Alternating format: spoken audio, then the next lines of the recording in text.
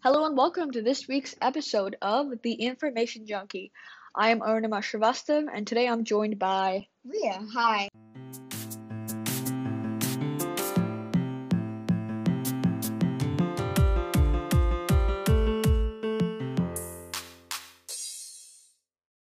Today we'll be talking about the beginning of the cosmos. In particular, two books that Neil deGrasse Tyson has written, Astrophysics for People in a Hurry and Astrophysics for Young People in a Hurry. So Ria, you read Astrophysics for Young People in a Hurry. What were your favorite things about the book? Well, one of my favorite things is that it was very comedic. It wasn't necessarily jokes, it was just keeping it light, quote unquote. I also liked that it was very chronological in the sense that the beginning was the beginning of any astronomer's knowledge. Also, he's very brief in the beginning, taking us to astrophysics kindergarten, but by the end, I feel like I graduated from university. Yeah, I really do love that metaphor because this book is meant to be an introduction, and I think he does that very well. I 100% agree that this book is funny, but not by adding like cheesy jokes or anything. He does a very good job at, like you said, keeping the tone light, Yeah. funny. I think it really excited me to see how science can be represented in such a funny way. Like, it's normally associated with, boring, dense textbooks, long calculus equations, but he did make it seem extremely fun. I really like the fact that, like you said, it is chronological. And I think, of course, if a story is not chronological, you can still gain like a lot of knowledge. What really what really hooked me on was the fact that this book is not a dictionary. Like, you're not going to find a definition of 5,000 terms, like astronomy related terms, but if you ever need to reference something, it's very easy to find where you want to be at. So I think that was something that was really great. And he, like you said, he takes you through the basics and builds it up. I think if I had one complaint about this book, I'd say that he should do like continuing the theme of the joke. Astrophysics for people in a hurry and astrophysics for people who are not in a hurry. Like, not everyone has a train to catch, you know what I mean? But other than that, I quite enjoyed the book. So I know that you read it on Kindle. What do you think about Kindle book versus paper books? Well, I don't know, paper books, it's just paper books I wouldn't really like to note and ruin the book by noting things down, right? So I note down in books a lot, and especially science related books. I like writing down on the actual book. I don't know, writing down on Kindles is a lot more efficient. You can just highlight it and then put in the note. And with hardcovers, I just feel bad ruining the very precious book. The Kindle is so efficient, you can just buy it off Amazon, download it, and boom, it's there. I don't have to wait for a book that I really want and then wait for Amazon to actually ship it. It's just I like the Kindle a lot more than a hardcover or just a normal book. What do you think? Okay, I 100% agree that Kindle is one of the best e-readers that you can find out there. Much better than the Kobo or whatever. Not because it's physically better, but because, like you said, the ease of getting and everything. However, I disagree. I do not like typing up my notes when I'm reading a book, in that I want to be able to scratch something quickly. And like you said, I'm a big believer in like not spoiling books. Like, if I get a book and you put a dog ear on it, like, no, we don't do that. That being said, though, I generally mark up books as a PDF in like Notability or GoodNotes, depending on what I'm feeling, and that's how I make notes. Like, do you agree? Like, it's very important to, I'm not saying take lecture notes, but make some kind of notes to look back upon, because otherwise what we read just goes away. On that note, one of my favorite YouTubers, Ali Abdal, he has what he calls a system where he notes down anything that he's read about, an article, a book, so that he doesn't forget. And where does he store this? He stores it in Notion. Do you do something like this? I know you do it with the Kindle highlights, but anything else? No, I just use Kindle highlights. I think yeah. I think I should, but I don't particularly write long form notes about anything. Like, I don't have any documents. I think that would be useful, but I just don't do it. Okay, I know that you read it as obviously an ebook, but I actually heard it as an audiobook. What are your thoughts on audiobooks and for like audiobooks for young people? From my perspective, I do not like audiobooks. I just Okay. feel like with even as I said, I would prefer Kindles, but even with a normal paper book, it's a lot more free, as in you can be at your own pace with a book. With an audiobook, I might not understand something that he says, and if I'm listening to an audiobook, I'd have to go back and then understand that. I just feel like with a book, I can take my own time, and no one's telling me to, oh, you don't understand this, now go back 15 seconds. Okay, look, I'm gonna be honest, like I listened to it at double speed. And I thought that was great. I just found that so much more efficient than anything else. So I'm really really an advocate for audiobooks.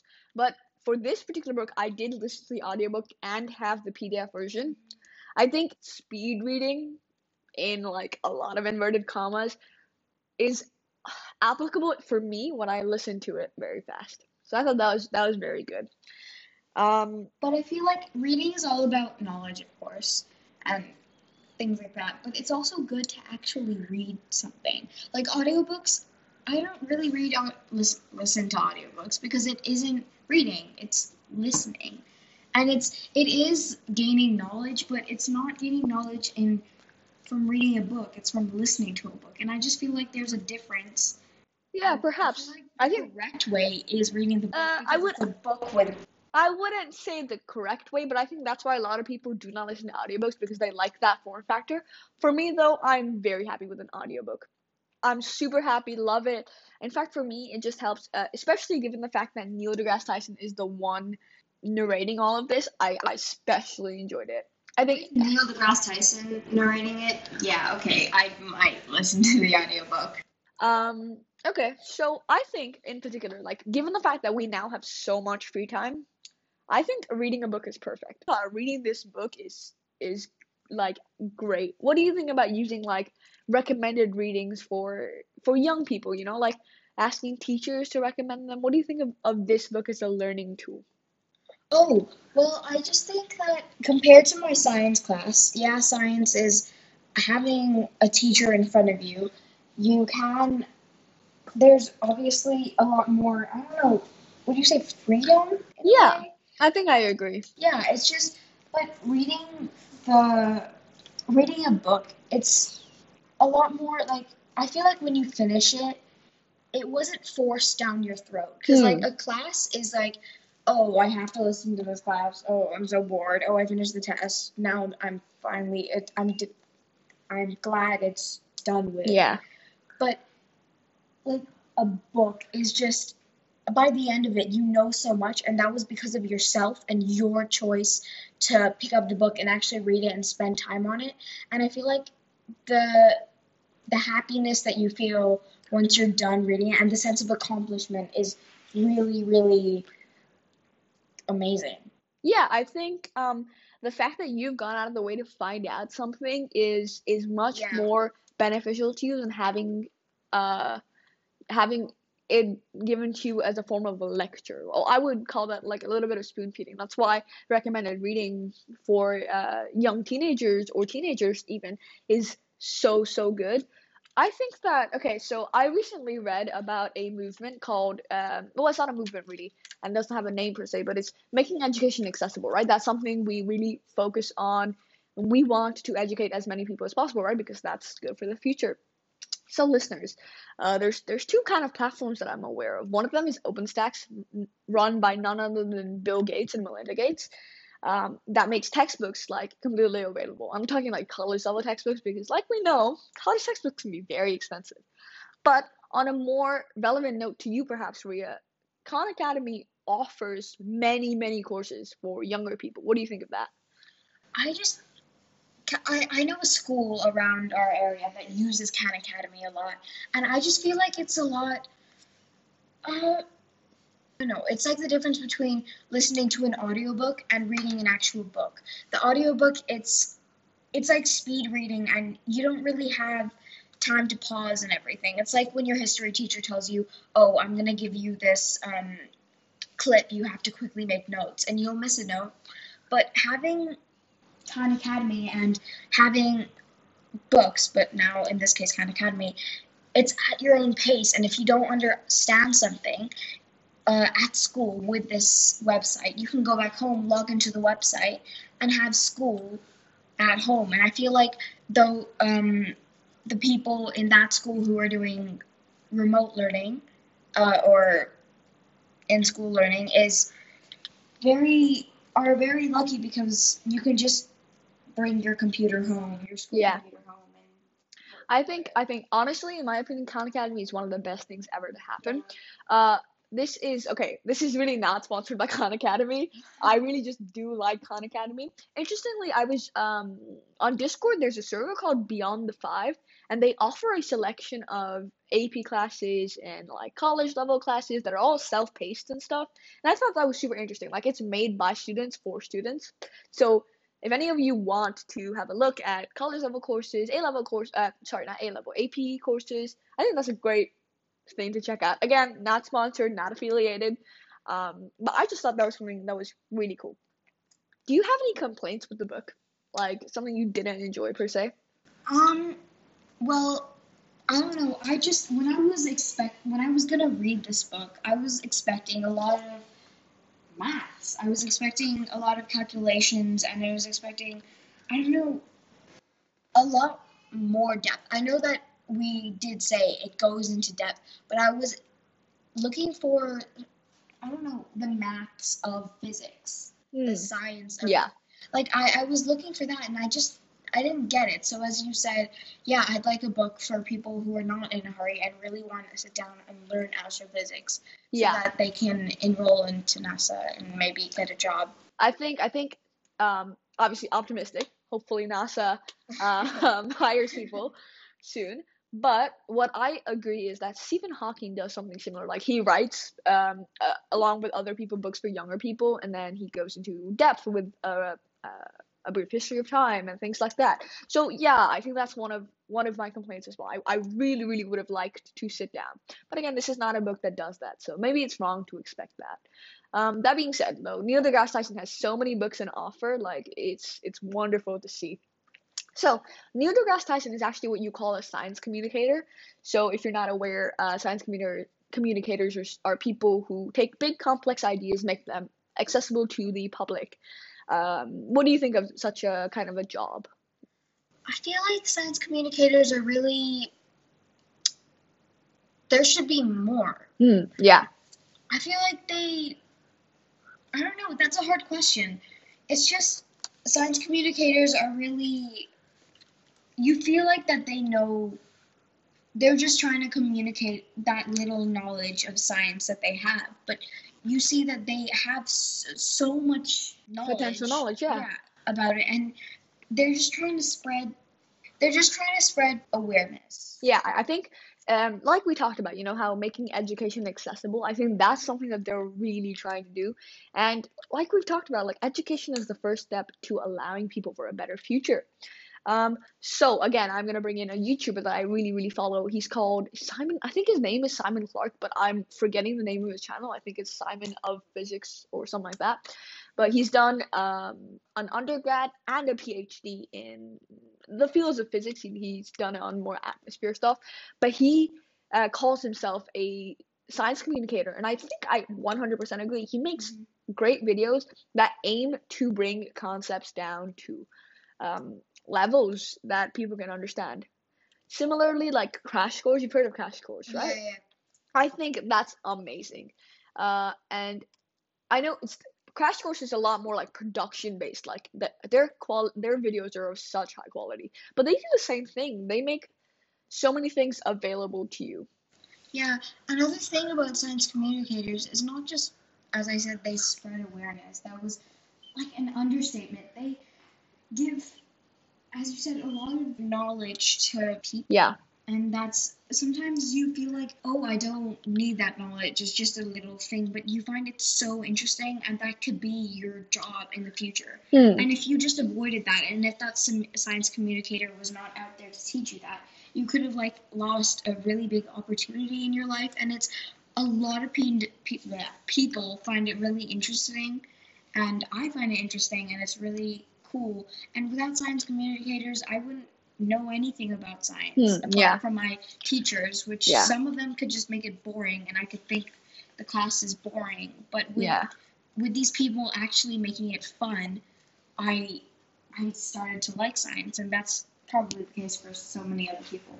Yeah, I think I agree. So I think that not only science communicators, but communicators in general. So like there's Vox that does it with politics, like Vox Borders. What do you think about the idea of being a jack of all trades, master of none? You know, like having little bits of information from everywhere. Because that's what these science communicators or communicators of any kind of knowledge are trying to do, right?